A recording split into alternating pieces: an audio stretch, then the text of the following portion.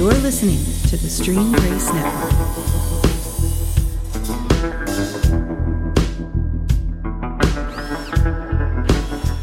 Hey everybody, welcome to the Man Box. My name is Rick Fry. There are a few men in my life that have had major impact. My guest today is one of those guys. He teaches the truth, and I love how he teaches it. And I love the message that he brings, and his emphasis is mostly on God's grace in our lives and our identity. So I'm going to introduce Pastor Steve Eden of Grace Church in Choctaw. Hello, Rick. Thanks for having me. Thanks for coming. This is exciting to me. Me too. Glad to be here. So that we can all get to know you a little bit better, can you give us a history lesson on the life of Steve Eden? Well, Steve Eden, he grew up in Hera, Oklahoma. You've been there your whole life? Whole life. Stacy and I did move out for a year after we got married. In August of 92, we got married. We lived in Oklahoma City for just over a year. We were at South Oklahoma City in some townhouses, and she went out of town one weekend for travel. She was a travel agent at the time, and then I heard gunfire outside of the townhouse where we were. So I called 911, said, I'm not sure, but it sounds like there was gunfire here. And she said, yeah, it's true. We've gotten a call. You stay inside. And I was like, well, that won't be a problem. I don't plan on running out and playing John Wayne or anything. So after that, I was like, okay, Lord, might be time to move back to the rural areas. So anyway, we ended up building a house just a year later. And so that was our stint in life outside of Hera. And then, of course, I was in college at Northeastern State University in Tahlequah, 2.5-hour drive, but played. So you commuted? No, I'd come home on the weekends every once in a while. Okay. Right, good question. But played college baseball there 4 years. I was a pitcher. In high school, I played both basketball and baseball, and I still play basketball to this day. I'll be 50 in September. Oh, my gosh. But I still play a couple of nights a week up at the Hera First Baptist Church. What was your best pitch? Slider. Slider. I wasn't going to overpower anybody. That and the curveball. I think maybe my biggest asset was I could throw a fastball or a curveball or a slider or a changeup. The changeup, the least of the four, all for strikes. I had pretty good control, but that's good because I didn't have a lot of velocity. Mm-hmm. Yeah, that's all I know about pitching. That was a good question. If you want me to go into some of the ministry side, I graduated from Northeastern. Please. With a bachelor's degree in tourism management. So I've never been to seminary, but people tell me, the hotel industry is befitting of me. Like, you invite people in, you tell them the truth, here's the situation, and then you send them on their way. But anyway, so I went to work at State Department of Tourism in Oklahoma City for probably over a year, and then my dad is retired Air Force colonel from Tinker, so he got he helped get me a job at an aviation company in Oklahoma City called Robinson Van Vuren and Associates. They were air traffic controller contracts is what they did.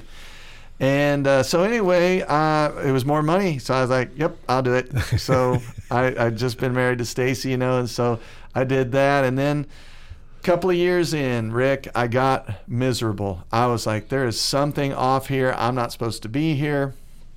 I was an elder at the time at Life Christian Center. J. Dwight Burchett was the senior pastor. It was formerly a Pentecostal church, but they had moved to non-denominational back in 1985. And I'd been going there since 1986. When I was 16 years old, my mom took us out there, me and my brothers. And I grew up Methodist, so I thought, wow, this is incredible. We got electric guitars, we got bass, we got drums, so that was very appealing to me.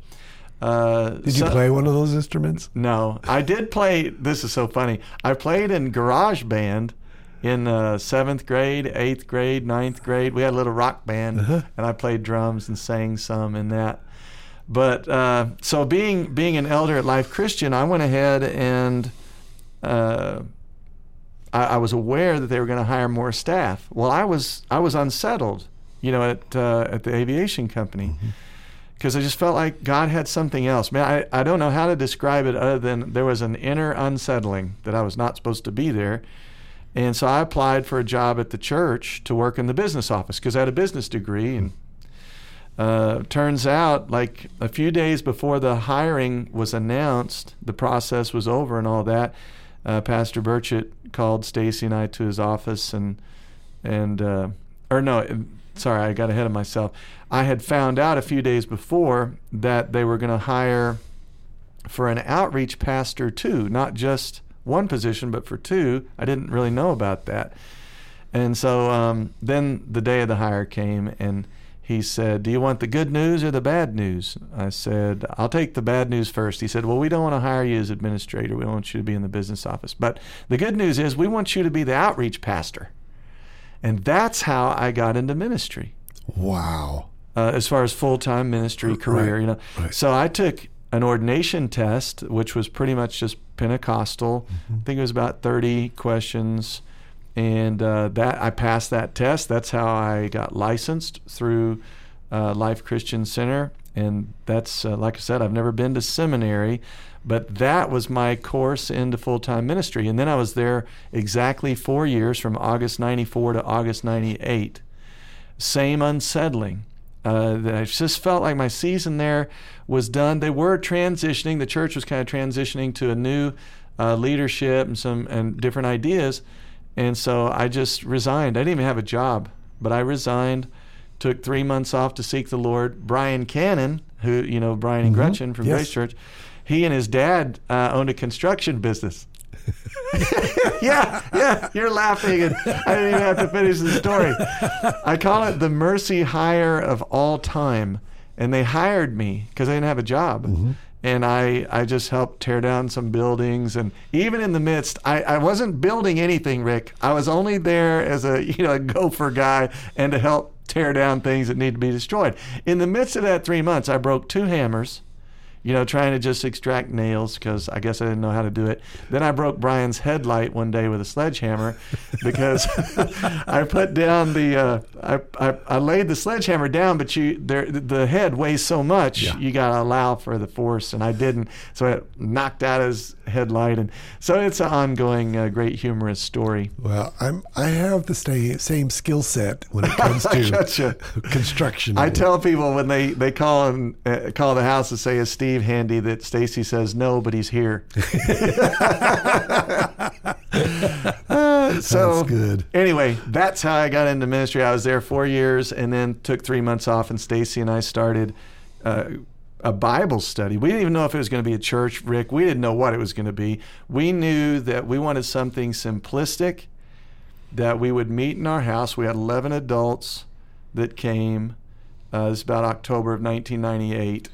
And we just wanted to know Jesus. Really, we wanted to know him and make him known.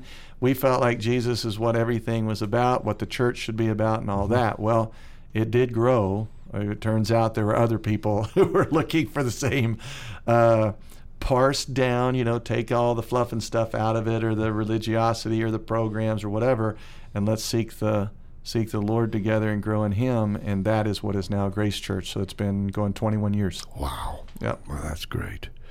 And before we get into the topic, I want to ask some personal questions. How'd you meet Stacy? Yeah, that's a great story. Yeah. Hera High School, my senior year, I go to boys basketball. Probably would have been September. We started a little bit later back then, so maybe late August or September. And there's this girl sitting in the bleachers. For the first 3 days of school, she was accidentally enrolled in boys basketball. I had never met her, but for 3 days she sat in the stands there, and I asked one of my friends, "Do you know who that is?" And he said, "Yeah, I used to ride the bus with her when we were little." Her name is Stacy Hibden, and so I started down a path of trying to get to know her, and I'd bum money from her at lunch so I could buy Little Debbie snack cakes. But any reason to talk to her. And so around December, took me a little while. She had a boyfriend, so we had to get rid of him. But around December, I asked her if I could get her phone number, maybe call her sometime, we could hang out. And she said yes. So that's it. That's the story. That's how I met her. And usually the follow-up question is, did she like you at first, or did you have to win her over? I would say I think she liked me. Yeah, I think she liked me. And the funny thing is, it took them 3 days to get her schedule changed. How odd is that? You know, because they kept telling her, "Well, just keep going to boys basketball. We're working on it." So I guess the Lord had other plans. Yeah, He did. And you need to thank somebody. Yeah, that's right. I'm married up. My goodness. That's the truth. Me too. I'm trying to figure out an unclumsy way to move into the topic, because I'll just tell you what I believe and think, and then you can share. I think based on John 17, and that's what we named this ministry after, oneness, is that the prayer was for us to be in the same relationship with the Father that Christ was in. And so when we accept Christ, then we become a part of that one. Yes. That Amen. one relationship. So Christ is in me. How is it that I am Christ as Christ is in me? Does that make sense? Yeah.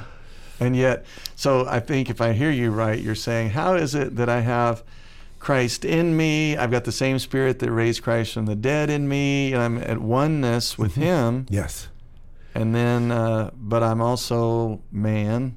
I fail. I stumble. I have bad thoughts. Is that kind of what you're asking? Yeah. Okay.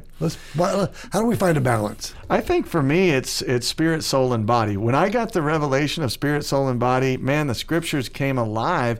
I even started to be able to understand, I think it's in Romans 10, and James also says it. I can't remember where at in James, but that my soul is being saved. So my spirit man is saved. I am sealed. I am His. You know, how do you unbirth somebody? And once you're, well, my daughter Noelle, who works alongside of Oneness Some, she is my daughter forever by birth. Well, what if she lands in jail? She's still my daughter. What if she does something really, really bad? She's still my daughter by birth.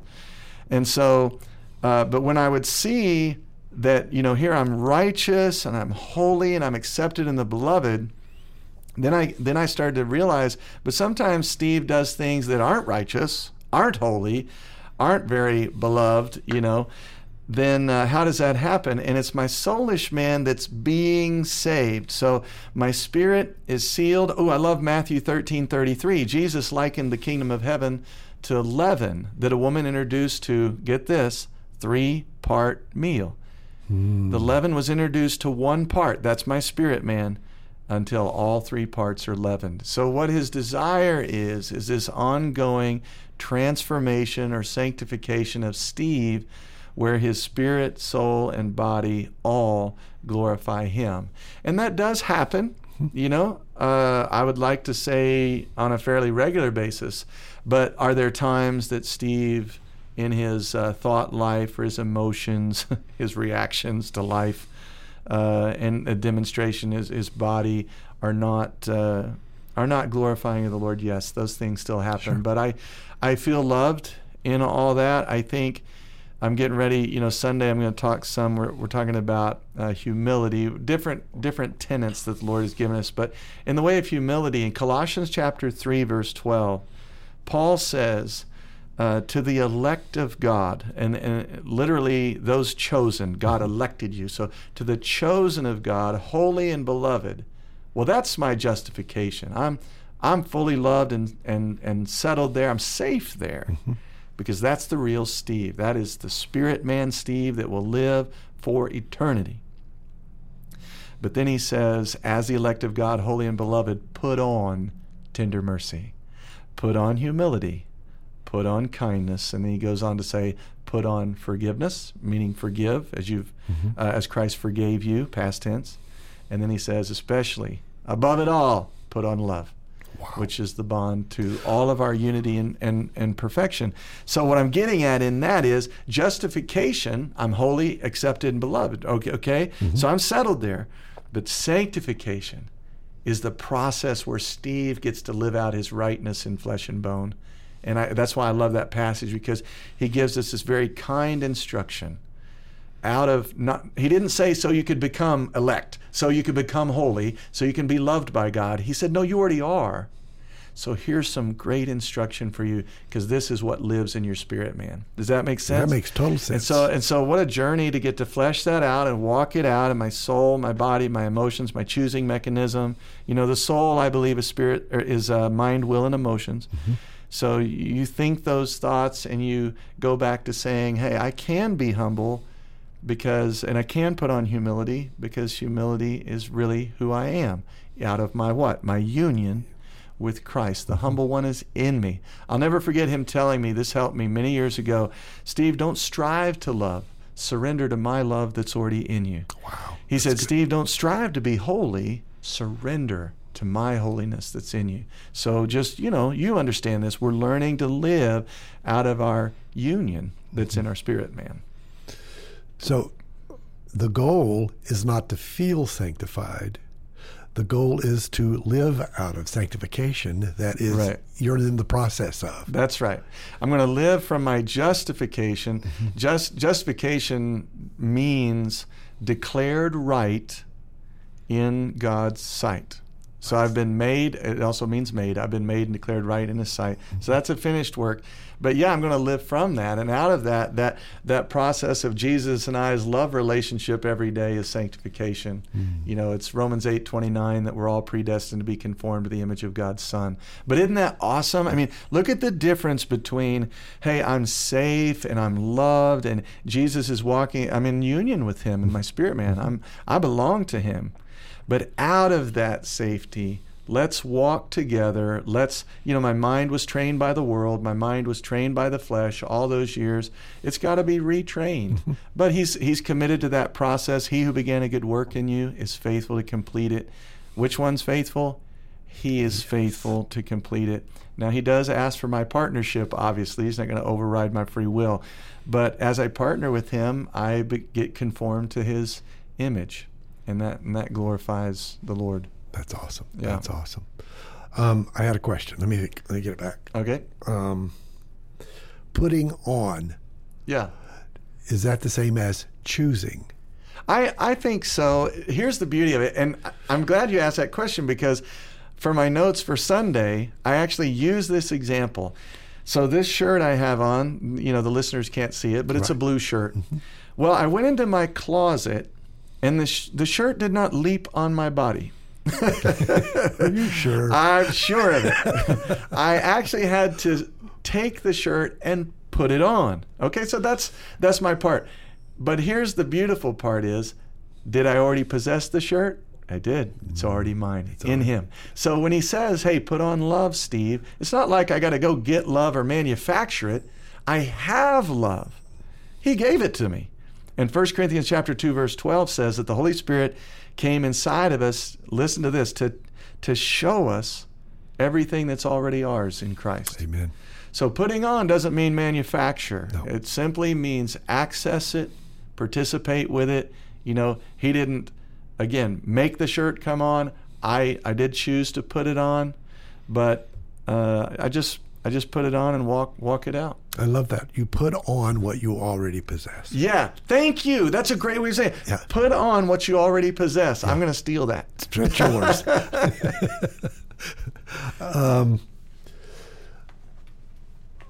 Oh, gosh. I have a question. Let's see. What was it? What was your... Okay. I've heard you say that Jesus was fully man and fully God. Talk about that a little bit from your perspective. Okay. He was fully man in that, he went to the restroom. He got dressed every day. Angels didn't fly down and dress him, all those things. That we know of. That we know of. showered, or how, if they did that, just those kind of things as a human being, but fully God, in that Jesus had the Spirit without measure. That's what I believe it's Ephesians. But think about that.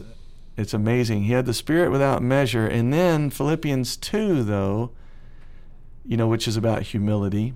And I love how he says to walk in humility in Philippians 2, regarding others as more important than yourself. So that's actually a flesh and bone, if you will, of, when we read in Scripture, well, we need to put on humility. What does that really look like? It's actually regarding others as more important than you are. Yeah. Man, and my flesh does not like that. Mine doesn't. I mean, try that in marriage, right? We want to be served, right? What about me? But no, it's like Matthew 20. Hey, I didn't even come to be served. I came to serve and to give. And so we get to flesh that out. But as you read on, it says, let his mindset of humility, this is the Passion Translation, verse 5, Philippians 2, be your motivation. His mindset of humility be your motivation, who emptied himself.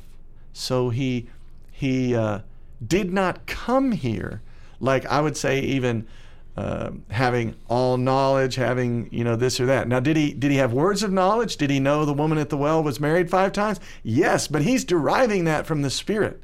Okay, so he's living a life as a human being, but that's why he said, I'm the way, the truth, and the life, because I'm going to model for you how you're designed to live.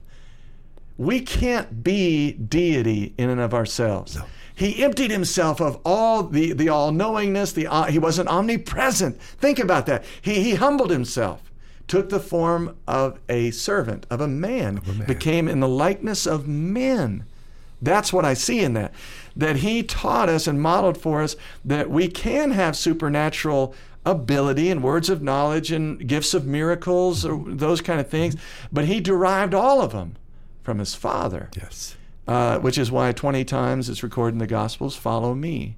So does that make sense to you? Yes. He's emptying himself of all that deity stuff for you and me. That's incredible. So he could show us and model us that we live a life of deriving and dependence. Whatever truth I get, I'm going to derive it from the Father. Whatever goodness comes out of me, I derived it from the good Father. Whatever holiness comes out of me, I derive from the Holy One. That way we're not trying to be something in and of ourselves independent of God.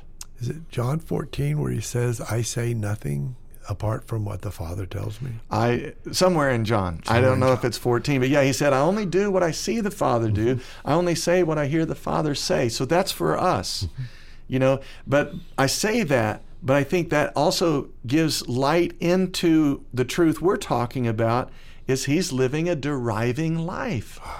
Yeah, he emptied himself of all the privilege of being God. It's incredible. It is incredible that he would do that. It is. So that's what I see, in that he is fully God and fully man. God was his father. Okay, Joseph was kind of the stepdad. He's the fill in there. Right. God was his father, whereas you and I have natural fathers. So we were born into sin. He was actually born of the Spirit. Of the Spirit, yes. So, and then I think also he had an advantage that he came from God. John 13:3. He came from God. He knew that all things had been given into his hands and that he was going back to God. He knew what real reality was. He knew the things of the Spirit is where life and joy is. So that's why you don't see him chasing after people's approval. He knew about the flattery of men. He knew not to seek honor from the Sanhedrin or the Pharisees. Does that make sense? Oh, yes. So he did have some built-in advantages, if I could use that term, and having the Spirit without measure, whereas you and I have been graced and gifted certain aspects. That's why when you and I come together, we grow in grace, because I submit to you, you submit to me, I give my gifts to you, you give your gifts to me, and together, and if we had 2, 3 others, or even 100 more in a church body, then we grow in grace together, and through our humility and submitting to each other and our gifts and so forth, we give the world a more complete picture of Jesus. Does that make sense? So, yes, I can reflect Jesus in and of, when people see me, they can see him. But when I'm joined, to other believers, then we really get a more complete expression, because he had it without measure. You and I have it in measure and grace gift. Awesome. That's awesome. In John 17, and I live in these verses, he says, "And now I come to you." And in the original language, the word "I" and "you" is the same word. Oh, okay. It's "and now I come to I," or "you come to you." Huh. Okay. And then he says, I speak in the world that they may have my joy fulfilled in them. I've wrestled a lot with my joy fulfilled. Yeah. And I think Holy Spirit revealed to me that his joy was the relationship that he had with Father. Yeah. And that's what he wants for us. For us, right. Is to, his joy is fulfilled when we are in relationship with the Father. That was his assignment. Mm-hmm. It's interesting because all four Gospels plus Acts chapter 1 record, as people think his assignment was to die on the cross. That was only part of it, because all four Gospels plus Acts chapter 1 record this statement. John the Baptist baptized with water unto repentance. Mm-hmm. But when Jesus comes, he will immerse you or baptize you in the Holy Spirit. Well, we can't have the Spirit of Christ in us without the cleansing of the temple. So the cross was a means to that end. Right. But ultimately his assignment was to restore a relationship that man had with the Father all the way back in the Garden of Eden. That is really what he came for. Mm-hmm. And if we stop at the cross and just celebrate the cross and yay the cross, man, it's sad if you don't take the next step and receive the gift of the Spirit, which is why he came. Right. The cross was a means to that end. But I totally agree with you. I think that joy that Jesus talks about and manifests is the restoration of you and I's relationship with the Father. I'm reminded of John 16. He said, "Do not think in that day that I'll have to go to the Father on your behalf." He said, "For the Father himself loves you." And every time I read that, it's about John 16, 25, and 26. I literally see this picture of Jesus taking our hand, and then Jesus taking the Father's hand and putting them together. Because what he's saying is, I don't want you to think that, the Father's out of reach for you. The whole reason I'm here is the Father himself loves you, and he desires a relationship with you as he has with me. Mm-hmm. Yeah. Well, and you're talking about what I learned most of my Christian life was that separation theology. Right. Where God's up in heaven. Right, cheering or booing. And usually... if he's watching us, mostly booing. Mostly booing. So it's such an important experience in freedom to understand that the Spirit... Well, this is going to be kind of crude. Okay. But most of them, for 5,000 years, Holy Spirit lived in a box in a tent. Right. And he was moving among temporary housing, yes. Ark of the Covenant, the tent, the temple. Yeah. And then when Jesus died on the cross, he left that box and came into us. Right. Now we are his dwelling place. That's right. That is so true. Yep. And separation theology, you can believe he died on the cross and still live in separation theology. So go back to what I was saying, that the whole reason he went to the cross is so the Spirit of God could reunite and life our dead spirit, so we could have the relationship with the Father once again. There are 50 chapters in the Old Testament dedicated to the Old Testament tabernacle, which means dwelling place of God. Guess how many parts it is? 3. 3 parts. There's an outer court, you and I's body. Mm-hmm. Then there's an inner court, or a most holy place. That's the soul of a man, kind of in between the outer and the inner. And then you've got the Holy of Holies, where the presence of God dwelt in that Old Testament tabernacle. Yes. Well, who's the tabernacle now? You said it earlier. We are. We are. So that goes back to how we started, that Christ's Spirit, which again is the reason he came, went to the cross so we could receive the gift of the Holy Spirit. That Spirit comes into my inner chamber, into my spirit, and works from there to leaven the other two parts until what? The whole tabernacle is filled with the glory of God. Amen. Yeah, Amen. that's powerful. That is very powerful. Gosh, this is like fire hydrant stuff. I like it. It's fun. It is fun. I love talking about this with you. You're very passionate about this. I love your passion for this. Thank you. Yeah. Dead air. I don't want dead air. Okay. I'm going to kind of switch. All right. Who is a person in your life that has had the most impact on you? Great question. Well, my pastor since 2005 has been Dwayne Sheriff, who's down in Durant, and they have, 10 or 11 different locations, Oklahoma, Texas, Colorado even now. He's had a profound impact on me. I think pastors need pastors. Yes. And they tend to be isolationists. Yes. Like, I got nobody I can talk to. And that's not all their fault. No. There are people, within the church that might breathe all the air out of the room if they really knew what a pastor or their pastor struggled with. Yeah. So pastors have to have places that they can go get their own healing. Sheep get wounded. We know that, but shepherds do too. Mm-hmm. They do. And sheep bite. Sheep bite and goats headbutt you. Yeah. So they need place for their own healing, but they also need, I've found, and you know me, Rick, we've done this for years. We'll have pastors' luncheons and all that. Why do we do that? Because they need places to laugh about what goes on in church, and the drama that people bring in. Some of them are heathen who come to the church. Church is for imperfect people, right? That's why we're there. We've got a lot of broken people. And then you got the saints. The saints can cause drama through our immaturity or the same flesh that any pastor struggles with. So I think Brother Dwayne helped me really, really see how the necessity that pastors need pastors. And I was in Colorado last year at a pastor's conference, and Dwayne was one of the speakers. There was about 5 or 6 speakers, and my unbiased opinion was absolutely that he was the best. And the reason is when he shares his heart, so it's a ministry pastor's conference, his heart for those pastors really comes out. And I love teachers, and I love exhorters, and even prophetic people. Those are all great speakers.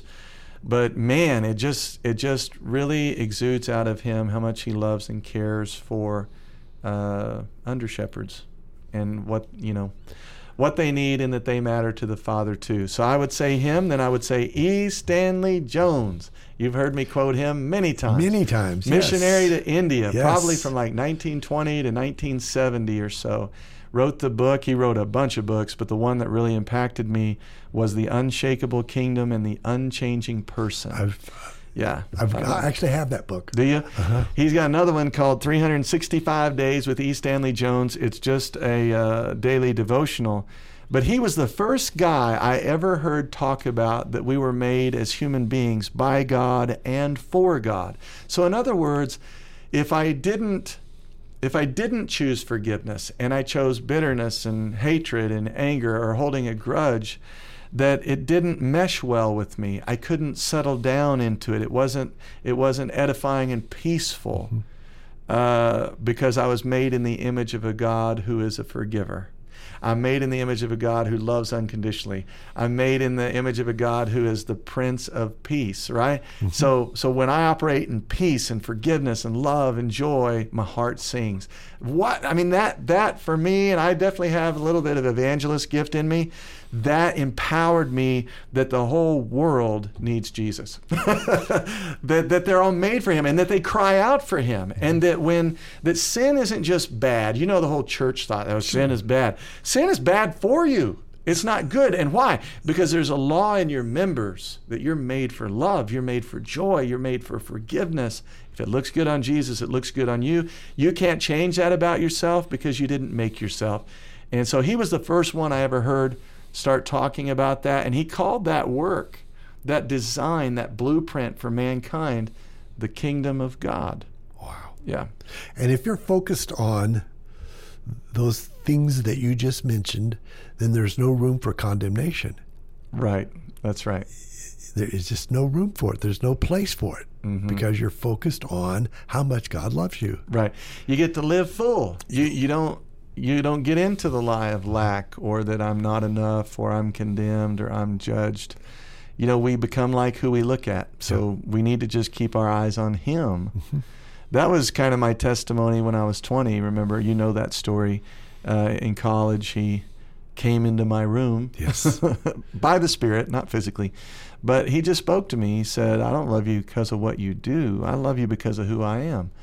And he said, you got to put your eyes on me. If you want to become like me, look at me. Stop looking at, I just always looked at myself and felt like I didn't measure up. So E. Stanley Jones was a huge one. Tudor Bismarck, who's oversees about 700 churches in Africa. Wow. He's from Zimbabwe, but he comes to the States a lot. He's here about half the year and half the year there. He gave me a prophetic word in 2006 at a hotel in Oklahoma City. I'd never met the guy. Never met him. He calls me out of this room of 83 ministers, calls me to the front, and basically told me that I had an anointing of Nehemiah, that I was a gatherer and I could gather gifts and offices together, that get people to work together that God needed so He could build what He wanted to build. And after that I was like, oh my gosh, yeah. And that really impacted me, because here's a guy from South Africa, never met me, and just spoke that, maybe called that out of me that I didn't even know was there. And so after that, I kind of got to know him. And when he'd come back to the States, I had some pastor friends, and we'd go listen and say hello to him. And Rick, he would sit down. If he were here, he would talk just like you and me. He's very humble and quiet and reserved. And yet here's a guy who has all that influence. If you're overseeing 700 or 800 churches, you're somebody down on the continent of Africa. But to talk to him, super humble and just a great guy. That is a byproduct of knowing Jesus. I agree.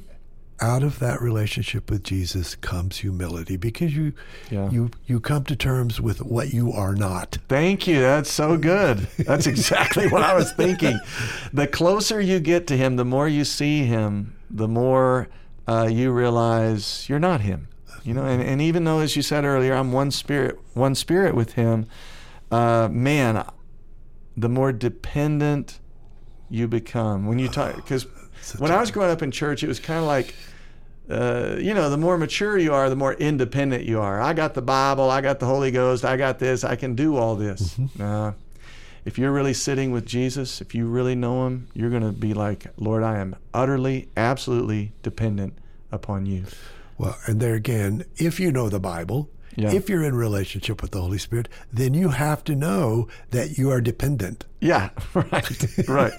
And isn't it funny? Because He said Jesus said the kingdom of heaven belongs to three types of people: the poor in spirit. Yep. So think about that. And that's His first minute of His sermon. The first line of His sermon in the Bible is, blessed are the poor in spirit, all of heaven belongs to them. So now the criteria for relationship and walking with God is not your spiritual astuteness. It's actually spiritual bankruptcy. That's the criteria. If you got nothing, you can have all that I have. Think about that. Yep. All of heaven belongs to you if you're willing to acknowledge that you don't have anything that you can bring to the table to make that happen. We always say that. Our contribution to this relationship with Jesus is to believe it. Yeah, amen. Believe it and receive it. Walk with it. Walk with it. That's all you can contribute. Yeah, amen. And then the other two, He said, the kingdom belongs to the children. Same thing. It's a dependent relationship. Children are needy. If you leave them unattended, they could die anywhere. So they're dependent. And then the other one was the persecuted. Those are the three that He said the kingdom belongs to. But I started rejoicing the day I realized that my relationship with God would no longer be marked by my eagerness to achieve for Him, but rather my willingness to receive from Him. Amen. Yeah, if I'm willing as a branch to receive from the vine, man, Rick, if you can receive, you can live. That is the life of a branch. If you can receive, you can love. People try in churches, you try hard to love. I'm a Christian, I got to love. Hey, you can't love if you can't receive. We love because he first loved us, right? If you can receive, you can live. If you can receive, you can love. If you can receive, you can forgive. And that means forgive yourself and forgive others that wrong you. You said this. Receptivity precedes productivity. Productivity. Yeah. That's it. That's the keynote of the kingdom, Matthew 5:3. I use that all the time. Yeah. In counseling. Yeah. So when I was growing up in church, it was always get out there and produce. Yep. You're a Christian. You got to go produce something. I can't produce anything apart from him. Now, it took me years. I took it hook, line, and sinker, and I tried. But I kept burning out, and I kept falling short and feeling condemned all the time. But once you realize that what we ought to be telling Christians is receive, receive, receive, not produce, produce, produce, then good fruit becomes the byproduct of our relationship with Christ, not the basis of our relationship with Christ. And then you no longer have to do this stuff. You get to. That's right. You want to and you get to. Yep. Yeah. And I always love the examples on receptivity preceding productivity. So a seed goes into the ground. Mm-hmm. It has to first receive the nutrients of the soil, the sunlight, and the water before it'll ever flower. But you know what it does before it does that? What? It dies. Yeah, that's right. It does die.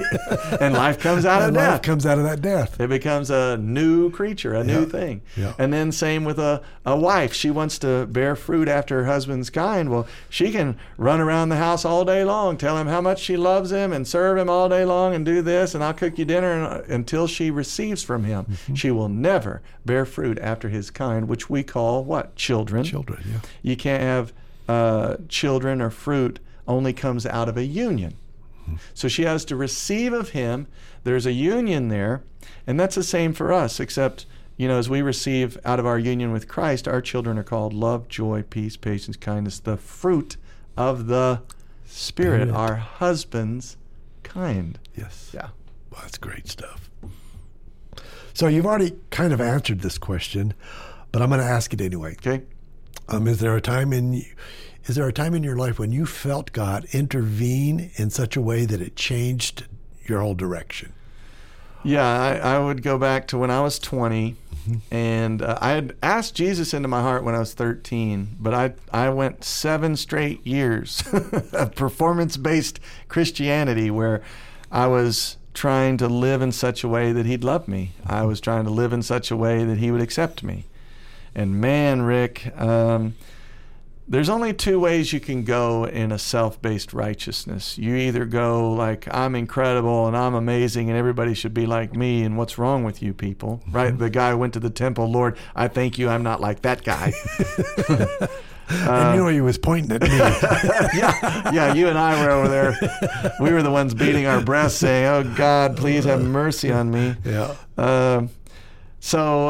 So there's only 2 ways you can go. That's one way in self-based righteousness. Mm-hmm. I went the other way. I always felt condemned, always felt like he couldn't possibly love me, felt like just a horrible Christian. And I thought that to myself. I'm 20 years old, I'm in college, I'm trying to live as a Christian on a baseball team where, as far as I know, maybe there were other Christians there, but they weren't practicing Christians. So I'm trying to do all that, which you'd think would be, score you some points, but I just felt so condemned all the time. And that's when he said, Steve, I'm not looking to you to determine whether I'm faithful or not. I don't give you the power to determine my character. And my character is one of commitment and absolute loyalty to you. And I had, in that moment, it hit me. I realized I didn't have the power to move him off of his love for me. So that was incredibly life-changing. You mean you couldn't send him out? I couldn't send him out. That's a great way to say it. That's too great thing of a steal from you. Yeah, I couldn't send him out or send him away. Yeah. He was relentless in his love for me. Even though my track record wasn't very sterling, man, he was relentless in his love for me. And I figured out God won't make me love him, but I didn't have the power to make him not love me. I didn't have the power to do it. So what can you do with that? Just what you said earlier. your role in this relationship is believe it and receive it. And if you receive the mighty love of Christ, it'll change you. It'll change you. You'll want to give it away. You'll want to share it. Yeah, it'll change you. So, and last thing on that question is, I ended up thinking, wow, if I already have his love, because he said, I want you to walk out of this dorm room today and live the rest of your life from my love, not for it. Well, that took me down a road, and I'm still going down that road today, 30 years later, of if I already have his love, what else do I already have? What have I been trying to get that's already mine? Because, he said, Steve, the day I came into you, when you were 13 years old, you had my love. I didn't withhold anything from you. So if my love is in you, why do you work for it as though you didn't have it? And that's when I started thinking, man, what else do I have? Well, I have his righteousness. I have his holiness. I have all of that. It's already mine. Now listen to this. The moment you set out to go get one of those, you just told yourself you don't have one of them.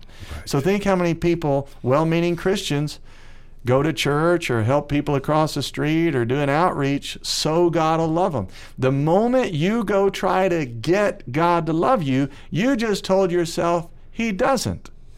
And if you're telling yourself God doesn't love you, well, you're in unbelief, right? Anything exactly. Not from faith is sin. So I was actually doing things from a place of sin and unbelief. I would go to church so he'd love me. Mm-hmm. I would help people so he'd love me. I would give money so he'd love me. And he said, Steve, all of that is rooted in unbelief. I already do love you. I mean, that's, you just said it. Sin is not behavior. Right. It's not stuff we do or don't do. It's right. Unbelief. That's right. And those things come out of that. I've heard you say that before too. Yeah. How do you hear God? What a great question. I think it helped when I was 20. I think that familiarized me a little bit with who he really is. And so when I would hear voices of condemnation and guilt and shame, I knew it wasn't him. Didn't mean the enemy didn't beat me over the head for a few hours with it, depending on what I'd done or whatever. But I think a big part of it was having a familiarity with who he really is. I mean, think about that. Does what I'm hearing in my inner man or my mind, my thoughts, does that line up with the character of Christ and with the Scripture? So that was a big help. But then number 2, this is major. I had written a book called Reformations in Prayer. Mm-hmm. It's the first book I ever wrote, and one of the Reformations, I think there's 6 of them in there. One of them he gave me was that why do you listen like I'm off in heaven somewhere, like I'm beyond the universe somewhere? He said, I live inside of you, so I want you to listen from within. Listen for my still small voice, right? And so I started learning to sit quietly and listen for his voice from inside me. And that really helped me. A few years ago, I don't know if you'll probably, we went on a board retreat. Yeah, I remember. For Scope Ministries. Did some fishing. Yep. And I was up cooking breakfast and getting coffee ready, probably about 5:30, and you came in and you started writing.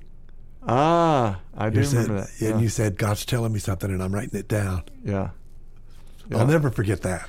Yeah, and I think journaling helps. The Lord, I felt like he told me one time, if you'll bring a journal and a pen, it's faith on your part that you really do believe I'm going to speak to you. And so, I think that's a part of it too. I do enjoy journaling, and then go back and read all the good things he says about you. We need to hear them. Yeah, that's awesome. What limits you? Unbelief. Just like the children of Israel. Unbelief. And there's still things in my life. My goodness. I've been pastoring, since I was 24. Even at Life Christian. He's telling me the other day, Steve, you love that. And I don't. So I'm still in the process of sanctification. So there's, deeds of the flesh and thoughts of the soulish man that still war against me. Sure. You mentioned that a while ago about the enemy hitting you in the head. Yes, The good news is he's not omnipresent. that's right. So he can only stand at the threshold and launch things at us or suggest things to us. Right. And we do all the work for him. That is true. I have taken the bat out of his hand many times and beat myself up. But again, I think even that can be so self-righteous when you think about, like, Steve, come on, you're better than that. Am I really? I mean, in my spirit, man, yes, I am. I'm a brand new creation, remade, right? Ephesians 2:10, recreated in the image of his holiness and all that. But I'm still lugging the earth suit around. Sure. The flesh is at war with the spirit, and so, yeah.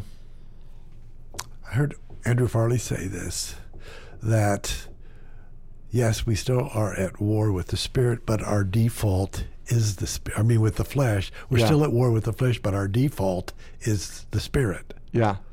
And did he mean like when we roll out of bed, or what did he mean? It means that we are no longer defined by the flesh. We are defined by the relationship in the spirit. Now I'm with you. Yeah. And I totally agree with that. Yep.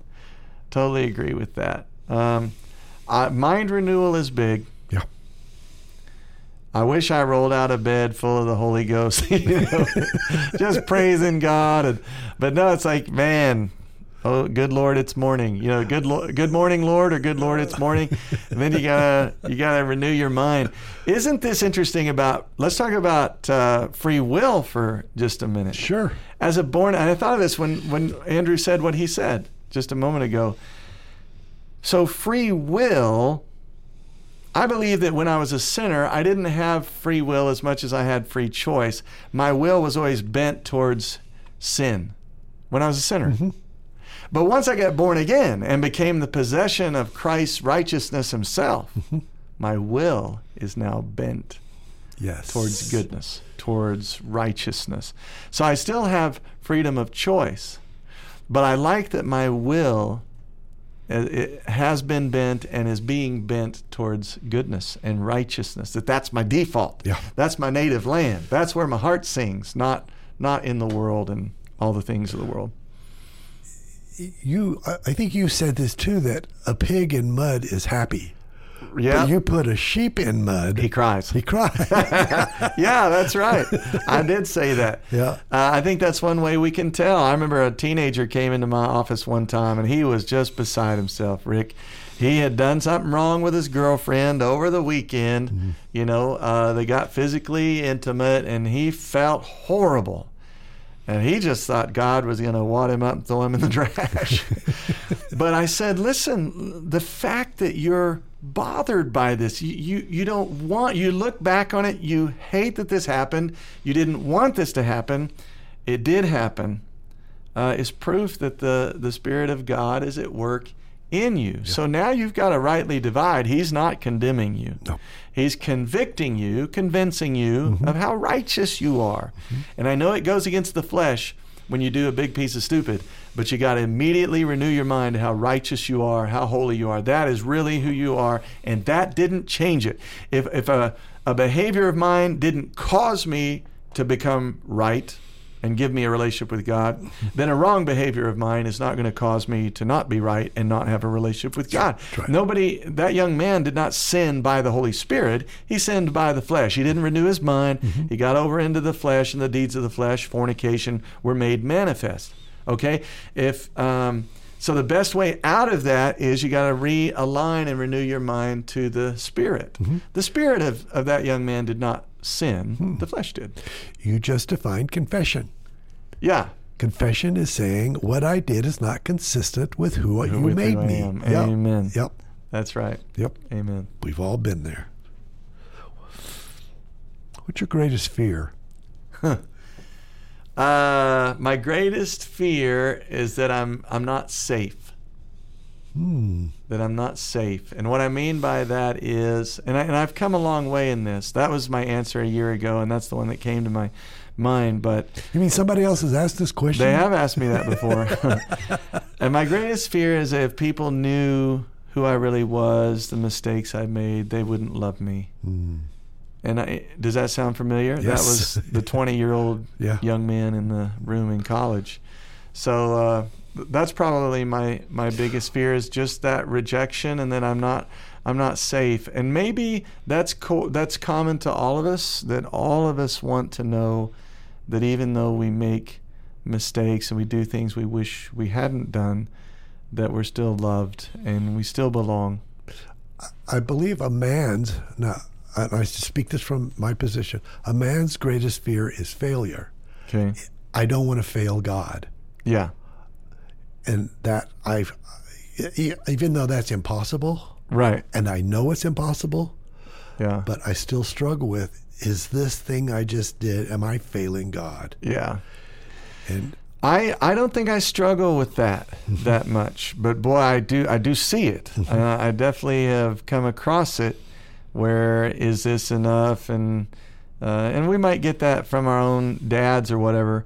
I somehow along the way I got convinced that if anything good was going to happen, it was going to be him. He was going to do it. He was going to build Grace Church. He was going to make it what it needs to be. My bigger fear is just that I'm disappointing him with my performance. You know? I'm sorry, Lord, doggone it. That's kind of the same thing. Well, yeah, except yours has the connotation, in my mind, of achievement. Mm-hmm. You know, something for him that he'd Yep. be proud of. Yep. Mine has to do with probably just personal. Yeah. No, I don't want to disappoint him either. Yeah. Do you feel like you're part of a team? I do. I want to say this too. I just feel impressed in my spirit that maybe for those that are listening, the only way we can fail him really is to not receive of him. Success in this life is John 17:3. Mm-hmm. That you know the one and only true God, whom Jesus and Jesus Christ, whom thou hast sent. Everything now comes out of that success. Mm-hmm. That is how how a man defines success is huge. Mm-hmm. So if success is, have you begun a relationship and a daily walk with the Spirit of Jesus Christ? If you're doing that and embarking on that, then you're already a success, man. It's all gravy after that. It's all gravy. Yeah. And by the way, I say I'm afraid of failure. I actually don't believe in failure. Yeah. I believe in opportunities. Mm-hmm. Opportunities to trust God. Right. Yeah, it's a good way to look at it. Yeah. So your other question was, do I feel part of a team? Absolutely. I feel like I'm part of the kingdom of God that's at work all over the world. What a great team to be a part of. That's a great team to be a part of. Yeah. I wish more of the team could see that we're on the same team. You know what I mean? Yeah. Because that is the reality. We're born of the same Father, washed in the same blood, cleansed, by the same Holy Spirit, all that, born again by the same Holy Spirit. We're already one in the Spirit. If Christ is in you and He's in me, we're already one. What happens is man allows man-made barriers to get in, whether it's our denominations or I can't walk with you because I don't believe that, and where we elevate what we believe about God as higher than God Himself. But none of us have perfect theology, Rick. None. No, I mean, you got to be pretty arrogant to believe that, I see it all perfectly. Bill Gillum. Yeah. Perfect theology. 2 ticks and no dog. 2 ticks. 2 ticks. You're going to have to edit that out. 2 ticks and no dog. Yeah, that's right. 2 ticks and no dog. Always looking for life out of no supply. Right. That's great. That's great. Gosh, I am really enjoying this. And we only have about 2 minutes left. We'll have to come back and do it again. We can always do a part 2. Okay, but I'm going to ask one more question. All right. What will you do when you retire? I don't believe there's any retiring in the kingdom. I think till the day you die, man, you're engaged with the Father's purposes, like whatever it is. I think if I'm ever not senior pastor of Grace Church, I'm going to write books. I'm going to enjoy pine trees, enjoy my family, probably invest more in them than I do now. That might be one of my regrets that I think I could be better at. But I also can see that I think that the future is good. And if I'm not pastoring at Grace Church, I'll still be investing. I want everybody to know Jesus and make him known, right? Right. Next weekend, I turn 71. Wow. I have no intention of retiring. Right. There is no retiring in the kingdom. There is no retiring. I've discovered this microphone. Yeah. I can sit behind this microphone and ask questions. Yeah. Hey, you did good. Well, thanks. I enjoyed all your questions today. Well, that's it. Pastor Steve Eden, thank you, sir. You are most welcome. Thanks for having me. And I want to do a part 2. Let's do it. Okay. All right.